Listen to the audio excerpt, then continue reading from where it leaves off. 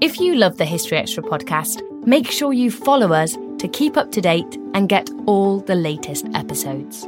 Thanks for your support, and I do hope you enjoy this episode. This episode is brought to you by Indeed.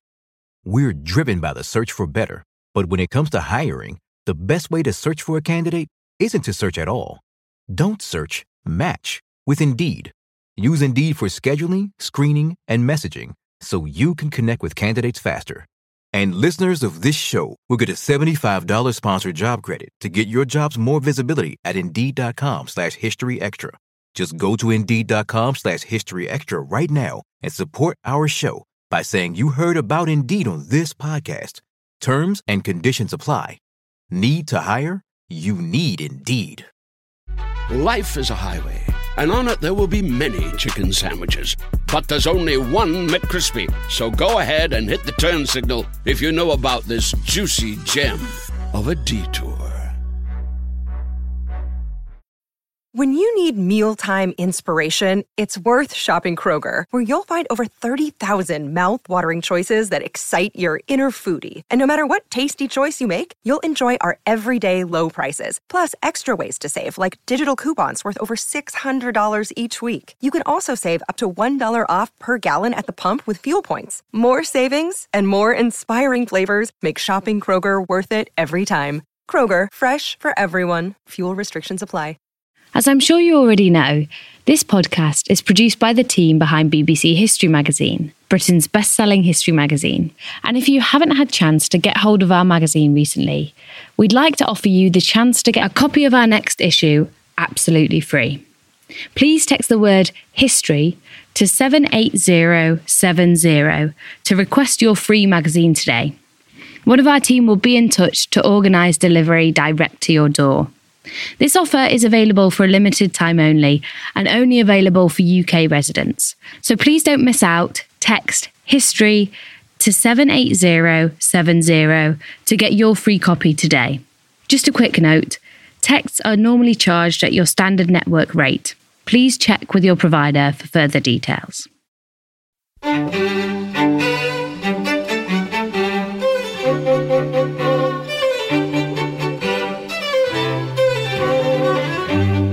Hello and welcome to the History Extra podcast from BBC History Magazine.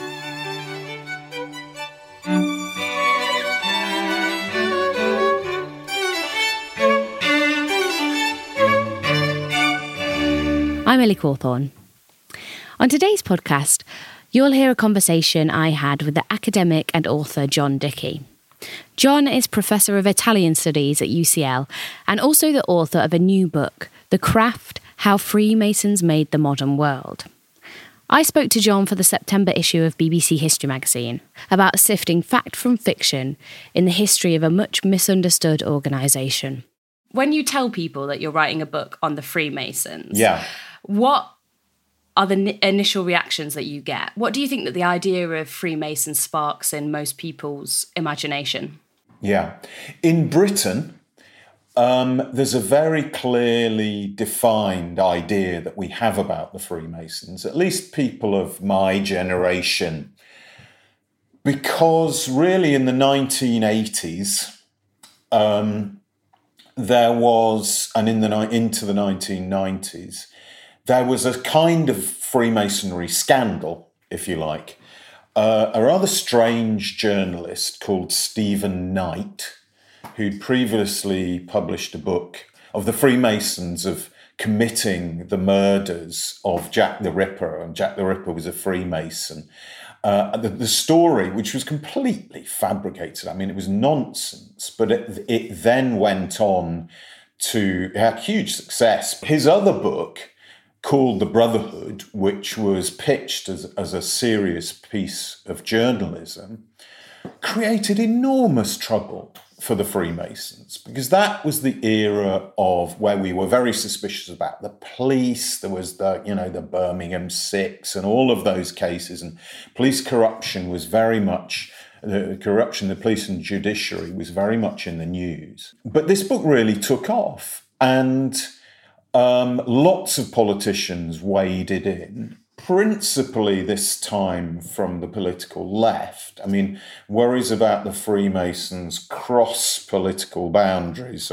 There was a big inquiry into it, which produced fairly, absolutely underwhelming results, which basically said, well, look, honestly, it's a bit like they're no more dangerous than a chess club, but we agree it's a bad perception and we need to deal with, it's important that the institutions are seen to be blah, blah, blah.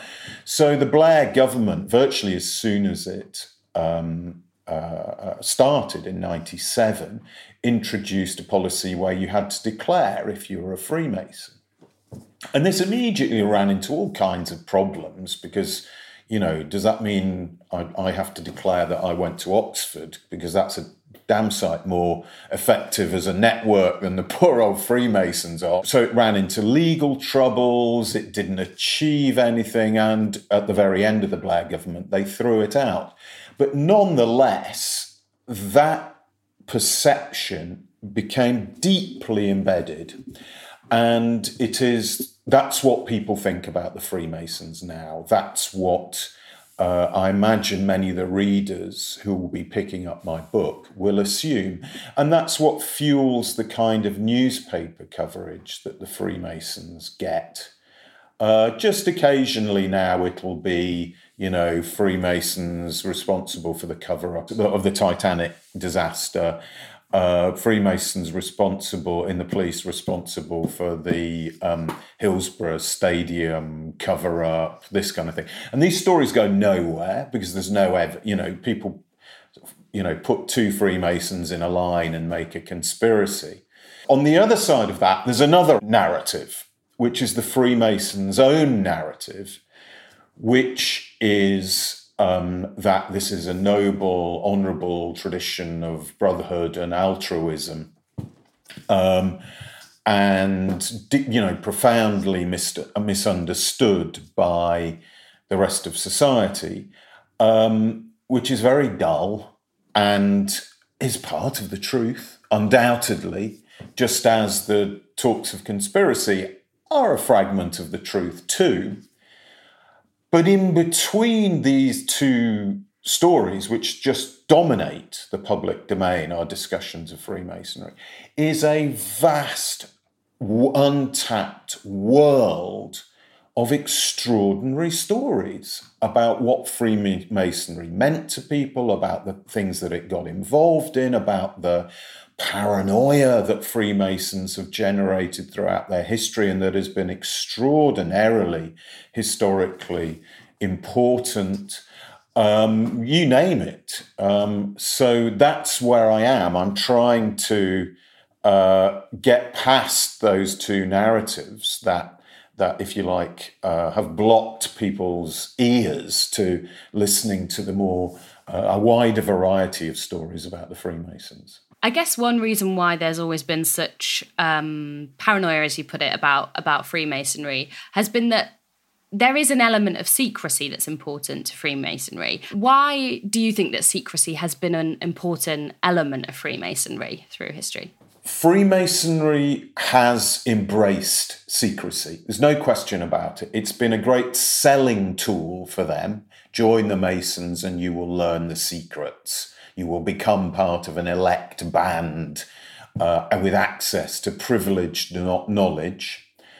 It often helps, I think, in a lot of context, if you translate when the Masons use the word secrecy, to translate it as something more like sacredness. Because it creates an aura of sacredness and specialness around their rituals, which are very, very important to them. And we shouldn't sniff at rituals. They're part of all our lives. And I think we like to think we're above that kind of thing, but we shouldn't be. So for them, but that, whilst it's been a very powerful thing for them, it inevitably leads to misunderstanding. You just can't get past that. The Freemasons' latest spiel on secrecy, because they had a kind of glasnost after this crisis in the 1980s, and they opened their institutions and their libraries to outside scholars like me. I'm not a Freemason. I think you probably need to spell that out. And they've been fantastically helpful and open. Their librarians and archivists are the best I've ever worked with, without a question.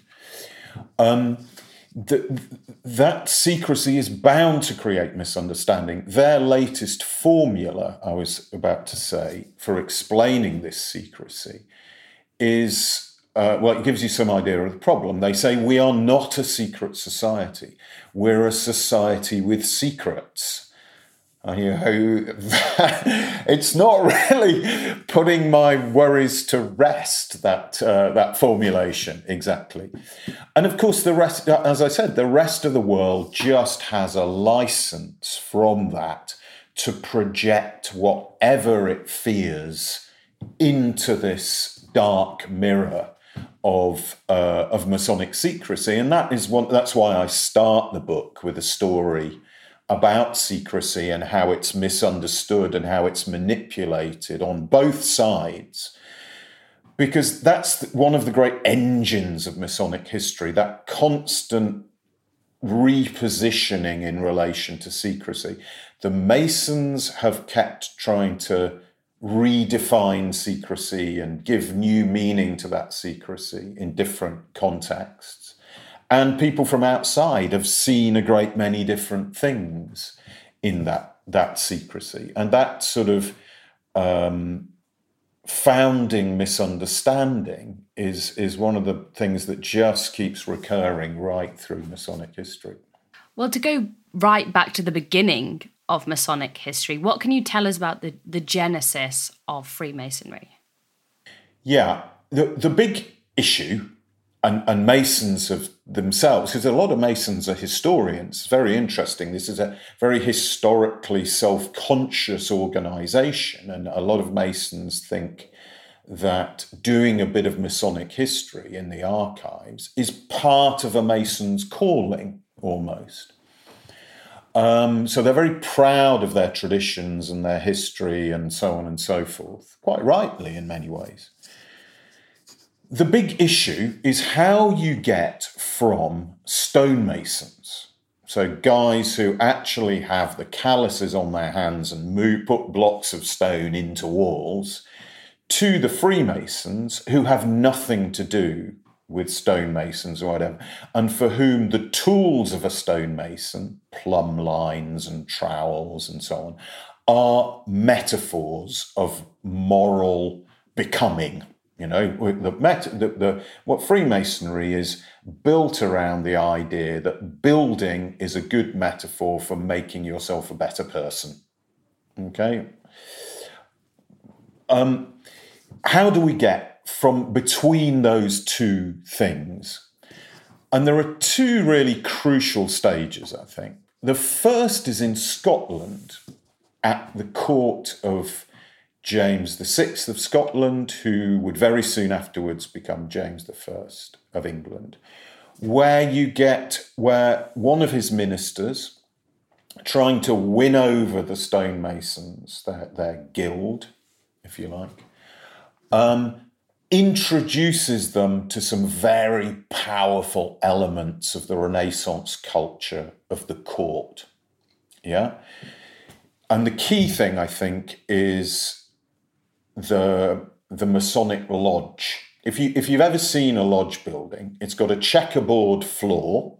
Most people have sort of got a vague sense of what the interior of a Masonic lodge looks like. It's got a kind of chessboard floor and a lot of a few chairs, thrones around the outside, and a lot of weird symbols, globes and candles and columns and Bibles and like pieces on a chessboard.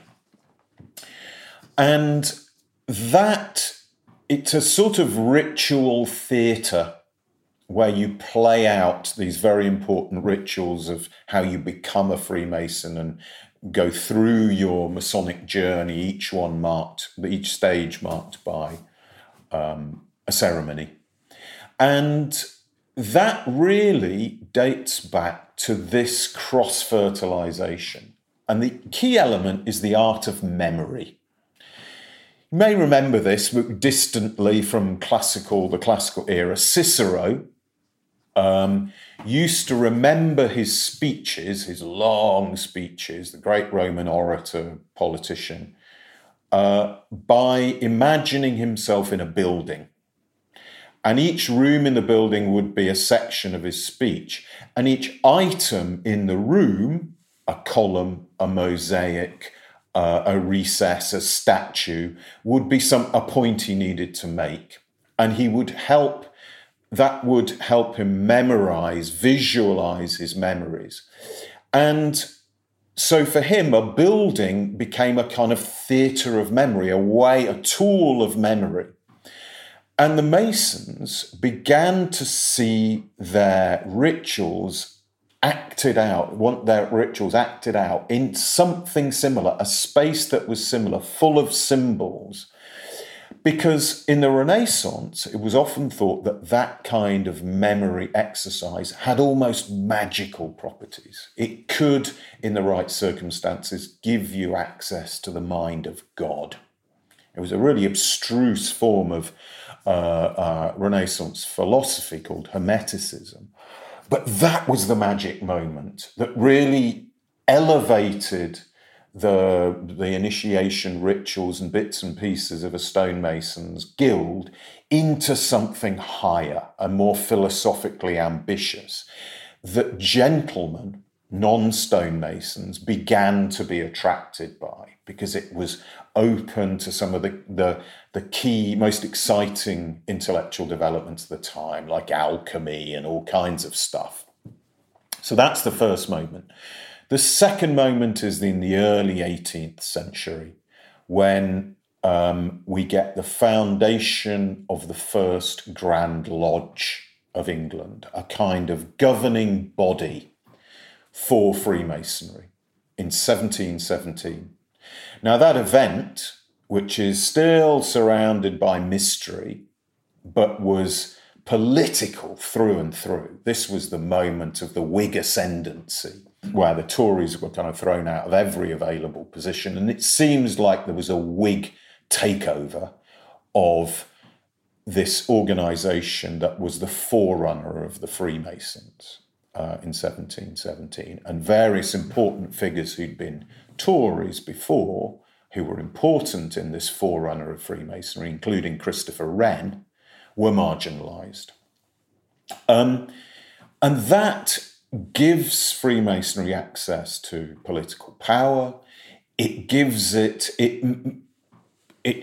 sort of, as it were, comes off the byways of culture and enters the motorway of the Enlightenment and 18th century society and, empire. Because within 15 years, Freemasons, from these extraordinary obscure beginnings, are present everywhere in the world. It's an astonishing transformation. By the mid-1730s, we have Masonic lodges in Istanbul, in Charleston, in the Caribbean, in North America, across, in large parts of Europe, in the Middle East. I think there was one in Aleppo.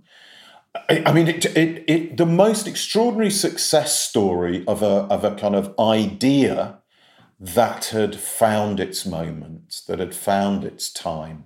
I guess key to that success is people wanting to join the Freemasons. So apart from these high philosophical ideas that we discussed earlier, what were some of the key motivations for people joining the Freemasons? What did they get out of it? I mean, the answer to that might be different for different historical contexts and also across geography as well. Yeah, different for different people. But undoubtedly networking is part of the story. You would connect yourself to certain bigwigs, if you like. It's no coincidence that a number of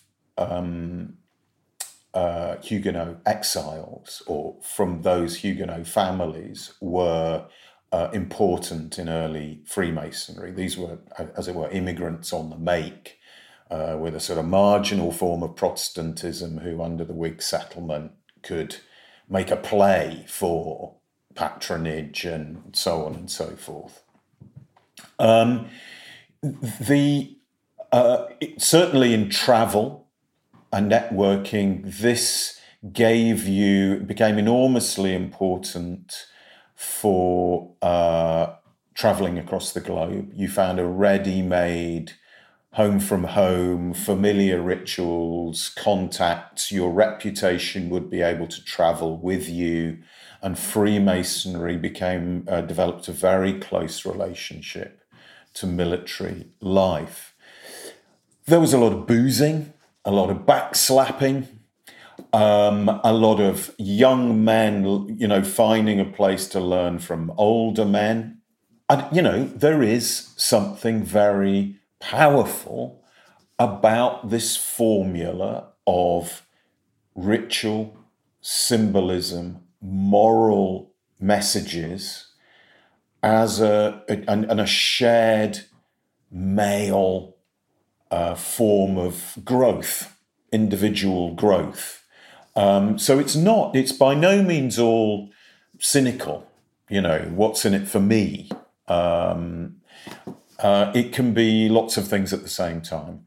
Something I want to pick up on that you mentioned there was it's very much a male form of bonding. Do you think that Freemasonry has kind of helped to narrow the field of who has influence in societies, if it's been that important in shaping networks and things like that?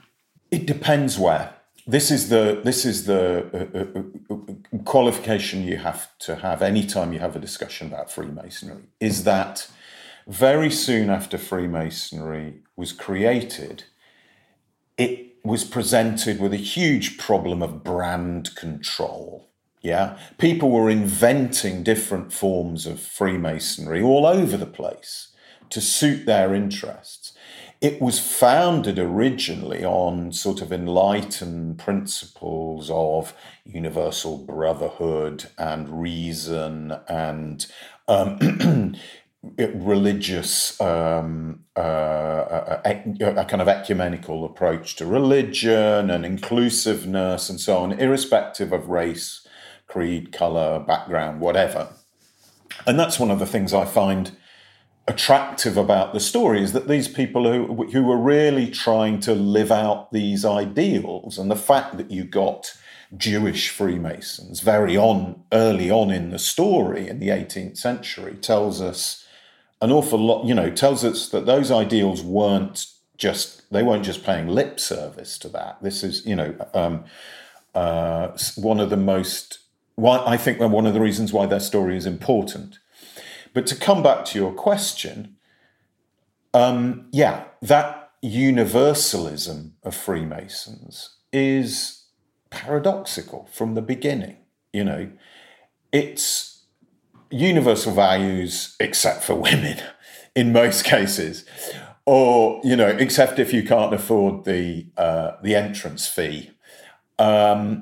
And it's a sort of clubby form of cosmopolitanism. The contradictions run through Freemasonry right from the beginning. And one of the things I'm trying to do in the book is see those points where Freemasonry runs up against society and what happens to those universal values when it does, and what happens to that model, that way of organizing yourself that was so into a brotherhood with rituals and symbols and so on, that was so successful, yet it helps give rise to the Sicilian mafia, the Mormon church, the whole idea of, the great seductive 19th and 20th century idea of revolution as a calling, as a cause, as being a revolutionary, being dedicated, part of a band of brothers dedicating their lives to a higher cause. A lot of that is forged in Masonic or quasi-Masonic political societies after the French Revolution. So that the idea just becomes extraordinarily contagious, and the principles of Freemasonry, which I have a huge amount of sympathy with, why I'm drawn to them, get twisted in all kinds of funny shapes in the process. We've spoken throughout this conversation about the importance of influence and the Freemasons' influence quite vaguely, but I wonder if we could just nail that down a bit more. Yeah. What specific instances have you found of where that influence actually came into fruition? Let me give you two contrasting examples from the same period, just to give you an idea of how varied it can be. There was research done on I think it was Dresden in the very early 19th century, which showed that an awful lot of doctors and lawyers were Freemasons. And that Freemasonry, in a way, worked in two senses, it seems, from that very micro study. On the one hand, yes, it was exclusive in that, it was much harder to become a successful lawyer or a doctor if you were a Freemason. But on the other hand, it gave, if you were an outsider and you wanted to get into the professions, joining the Masons was a relatively small price to pay in order to get access to that network, which then had a role in monitoring and maintaining and policing people's reputations, and made sure that they walk the walk as well as talking the talk, if you like. So in a sense, that can be seen as a positive thing. The other example, for example, under Napoleon, where Freemasonry had been pretty much killed off by the French Revolution, Napoleon revived it and did it really as an instrument of his regime. The Masonic temples became temples for the personality cult of Napoleon. Tons of his generals were Freemasons. The closest people in his regime after he took power were installed at the head of grand lodges in the countries that were then incorporated into the French Empire, and they used it also to control political culture and political networking so that's where, if you were an ambitious Italian or Neapolitan, let's say, where you would get to hobnob with the French people who'd come down to run the Kingdom of Naples under Murat or whatever. So then it was an instrument of the regime. So, and then, of course, the worst example of the networking is P2. P2, the Italian Masonic Lodge, which was mixed up in all kinds of corruption, blackmail, information gathering, right-wing terrorism, laundering money for the mafia, you name it. But that took, that's how, you remember the story of Roberto Calvi, who was found hanging under Blackfriars Bridge in London. He was a member of P2, and his story is closely linked to P2. So take your pick. It depends where you go, and it depends what uses Freemasonry is put to. Still to come on the History Extra podcast. A man called Leo Taxil. He was a former Freemason who'd seen satanic goings-on within Masonic lodges, that he'd been a party to the Masonic conspiracy. He'd even seen the devil manifest himself in Masonic lodges. We don't always realise just how much our negative thoughts and experiences stick with us and weigh us down. You may find your brain constantly running through a highlight reel of bad moments. That comment your friend made last week that hurt your feelings. That frustrating thing your mum does. Or that silly thing you said in a meeting. Maybe it's time to get it all off your chest. Whether it's a tiny annoyance or something much bigger, talking about it can give you some relief and lead you to a potential solution. That's where therapy comes in. It's a safe space to share whatever's weighing you down and learn to process it, so your internal highlight reel can focus on the good stuff. And BetterHelp offers affordable online therapy on a schedule that works for you. Connect with a licensed therapist by text, phone, or video call. Start the process in minutes and switch therapists anytime. Let it out with BetterHelp. Visit betterhelp.com/historyextra today to get 10% off your first month. That's BetterHelp, HELP.com/historyextra. This episode is brought to you by Indeed. We're driven by the search for better, but when it comes to hiring, the best way to search for a candidate isn't to search at all. Don't search, match with Indeed. Use Indeed for scheduling, screening, and messaging so you can connect with candidates faster. And listeners of this show will get a $75 sponsored job credit to get your jobs more visibility at Indeed.com/historyextra. Just go to Indeed.com/historyextra right now and support our show by saying you heard about Indeed on this podcast. Terms and conditions apply. Need to hire? You need Indeed. Life is a highway, and on it there will be many chicken sandwiches. But there's only one McCrispy. So go ahead and hit the turn signal if you know about this juicy gem of a detour.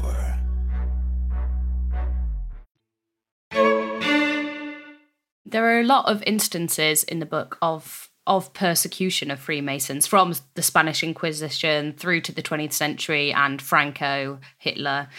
Could you talk about some of those? Yes, that's a really, really important thread of the book. This misunderstanding about Freemasonry, the fear that they inspired, particularly in the Catholic Church, who couldn't see their rituals as anything other than heretical, and their idea that the Freemasons' code of religious tolerance as itself a form of heresy. Yeah. So the Freemasons were already greatly worried conservative European thought in the 18th century. Then the French Revolution came along, and a French priest in exile in London, living on the Edgware Road, called the Abbé Baruel, wrote an explanation of the French Revolution that blamed it all on a conspiracy by the Freemasons. That really fired the starting gun on the conspiracy theory. The modern conspiracy theory starts there. And from that point on, it becomes a feature of almost all right-wing thinking. Subsequently, it would also enter other areas of the political sphere very quickly.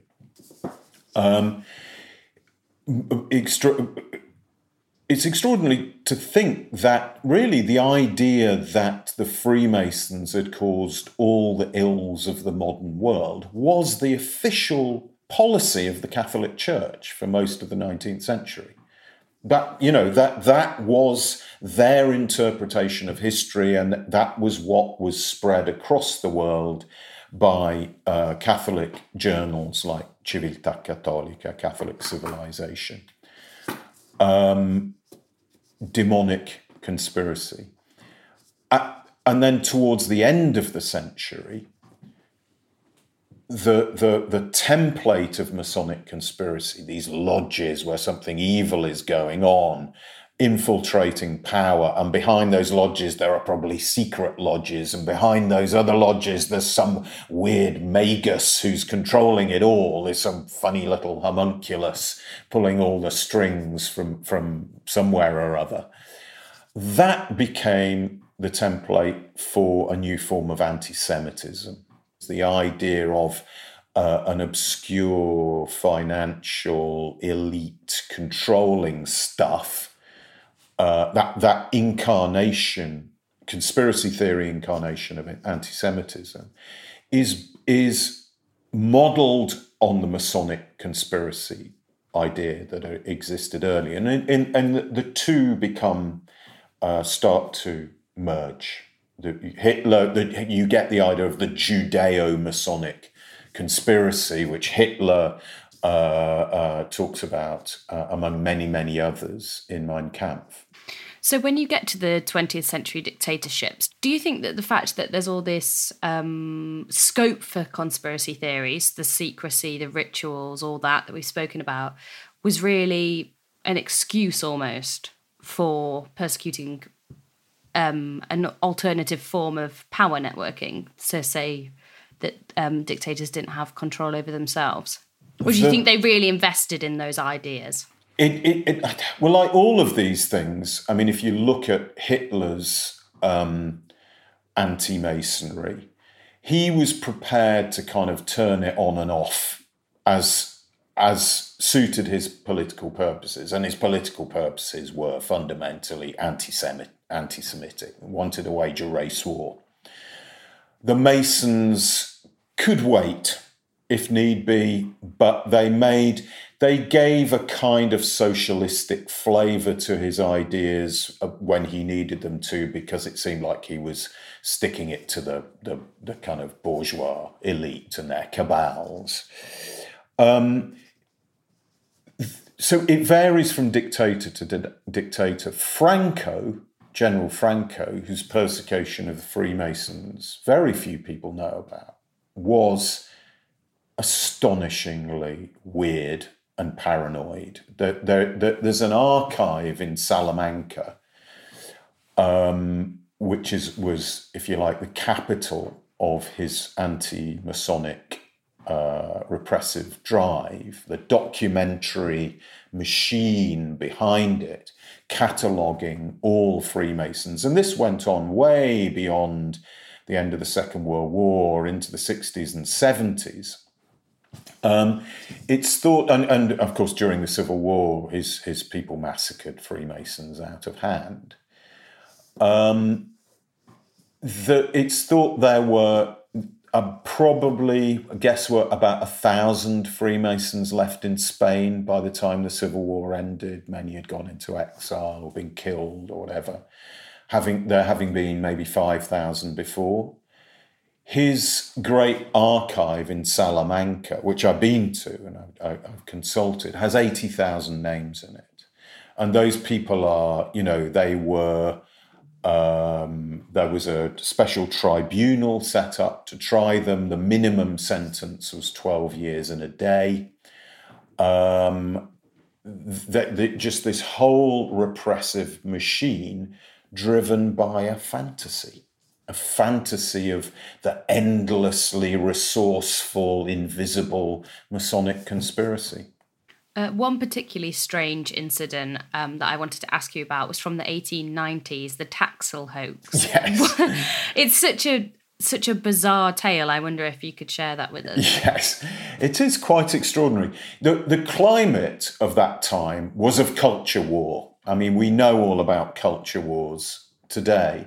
This was a culture war between the Catholic Church and the forces of secularization. In a lot of Catholic countries, secularizers were trying to introduce things like civil marriage, divorce, non-religious schooling for children, even cremation was highly controversial, where the church was resisting. They saw this as the rise of Satan and of the Freemasons, of course, because they blamed the Freemasons as everything. And in this context, a man called Leo Taxil, who had been a fervently anti-Catholic polemicist, converted to Catholicism and declared that he had been he was a former Freemason who'd seen satanic goings on within Masonic lodges, that he'd been a party to the Masonic conspiracy. He'd even seen the devil manifest himself in Masonic lodges.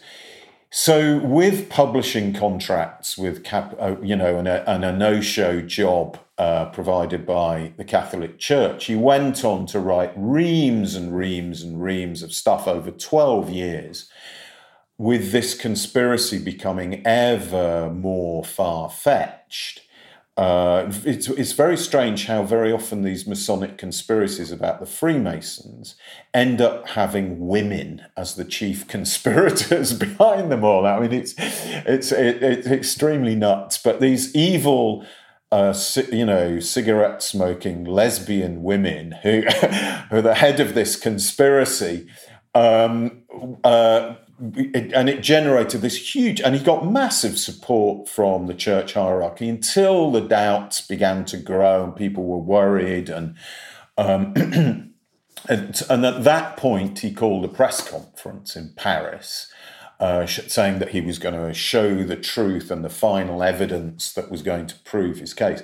And at that point, he declared it was all a hoax and that he'd been stringing people along for 12 years. Bizarre.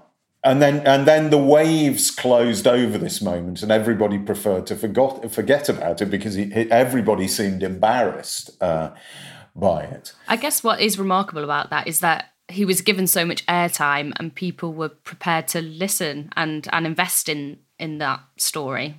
Yeah, absolutely. So kind of a couple of concluding questions.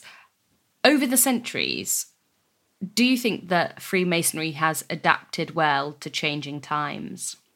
Yes, in that its most successful era was really the early and middle of the 20th century. I think the peak was in 1959. In the United States, it had over 4 million members. 4 million, if you were white American middle class, you were a Freemason. Either that or a member of one of the many other brotherhoods that the Masons generated, because one of the key things about this story is people keep pinching that Masonic idea and founding similar sorts of brotherhoods. The early 20th century with the global wars, a lot of men turned to Freemasonry to find that fellowship and that sense of meaning and comradeship that they'd found in war, but also a way of coming to terms, I think, with big spiritual questions like death and the meaning of life. A lot of Freemasonry's rituals are about death. They are now a greying organisation. They have, in a lot of countries, that's not true everywhere at all, but let's say in Britain and the UK and the US, their strongest territories. They are a greying organisation. They do have, they're thinking about that hard and what they're going to do and so on and so forth. I hope my book will give them cause for reflection. I hope there'll be a discussion with Freemasons about it, because I say a lot of positive things about Freemasonry as well as negative things. And because they, we at a time of atomization and so on, there's a lot to be said for that kind of experience based on principles of tolerance and so on and so forth, if they can be lived out properly, and they do huge amounts for charity and so on and so forth. But they're not going to die out anytime soon, but you do wonder, their success was built, you can't help thinking, on the exclusion of women from the public sphere. The picture of the classic Freemason in 1950s America was the guy, drives off to the office, leaves his wife and kids behind to kind of use her new floor polishing machine or something. And he comes back later, has a couple of cocktails and a bit of dinner, and then heads out to the lodge. You just can't live like that anymore. That is presenting them with big problems. It's one of the reasons why, for example, French Freemasons recently admitted women, the Grand Orient of France, and there's an interesting story behind that. in that the first woman, the woman who broke the mold, was a trans woman. But that's a step that clearly needs to be taken seriously if they give full and equal participation to women. So yes and no. An aspect of the book I found really interesting was just how Freemasonry played out in imperial contexts. And you briefly mentioned attitudes to race, but I wonder if you could just go into a bit more detail on that. Yeah. There's no question Freemasonry has a code of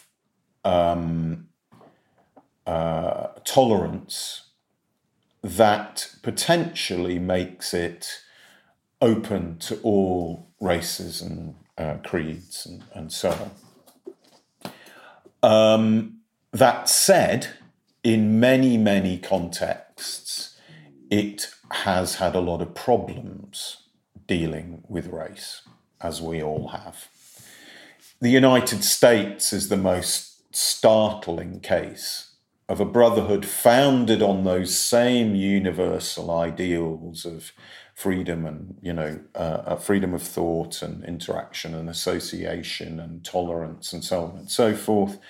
That has been racially divided since 1775. There are two Freemasonries in America, a black one and a white one. And there still are to this day. Since 1775. It's astonishing and embarrassing for American Freemasonry. And that split runs through the American chapters of the book, dealing with the Civil War and civil rights and so on. In the British Empire, you get something of the same problem. Down on the ground, these Brits who were using the lodges for their social lives and their networking in an imperial context, as I already mentioned. You could be a bureaucrat who moved from the Cape to Calcutta and walk into a lodge and be welcomed among your brethren and have a tap into a social life and support network straight away. And a sort of welfare state of a kind.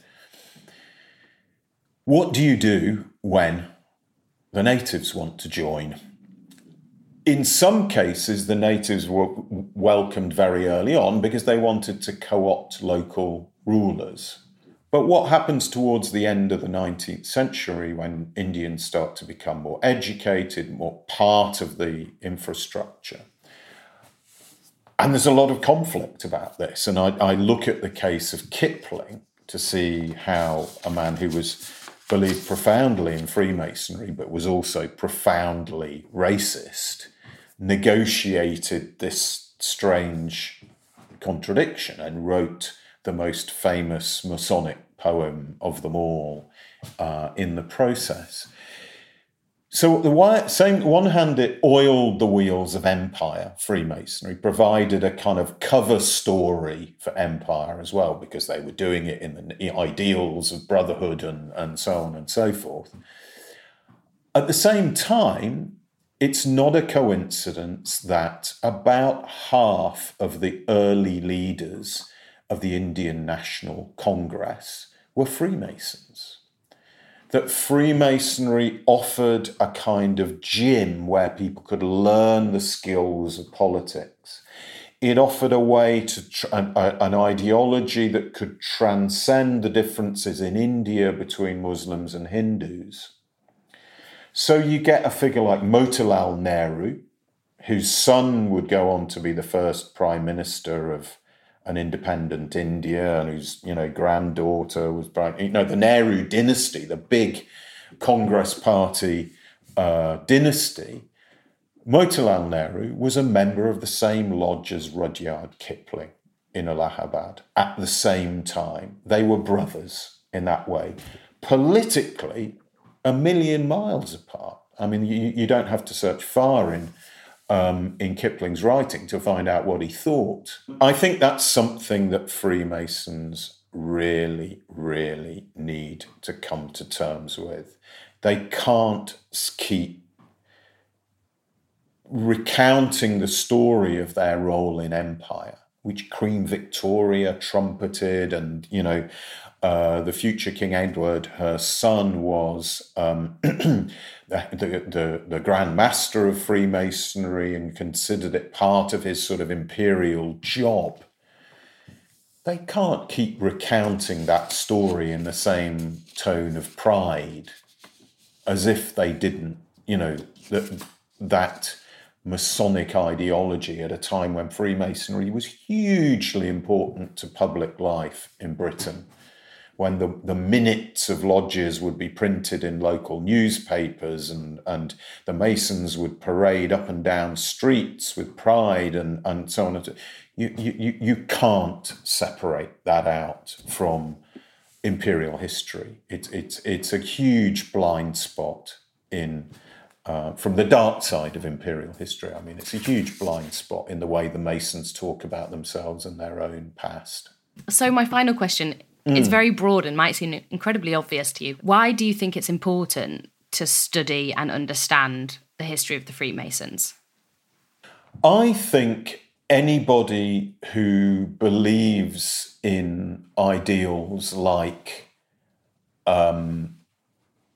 tolerance, reason, those great Enlightenment ideals, at least a sort of formal equality of rights and so on between peoples, who is a cosmopolitan, who doesn't believe in narrow nationalism. Freemasonry is a very cosmopolitan organisation, a very international organisation, needs to understand the history of those ideas, how they've been put into practice. And I think the history of Freemasonry, better of the Masonic idea and the different manifestations it's had all over the place, really brings, I call it a kind of tragicomedy of those Enlightenment ideals into very sharp focus, and makes us think harder about how hard it is to live those ideals out and what it takes to do that. That was John Dickey. His book, The Craft, How Freemasons Made the Modern World, is out now, published by Hodder. I spoke to John for the September issue of BBC History magazine. That's on sale now, and also includes features on Edward the Confessor, the end of the Second World War, medieval manuscripts, and more. Thanks for listening. This episode was produced by Ben Hewitt and Jack Bateman. Tune in tomorrow for another lecture from our History Weekend events on Britain in the 1980s.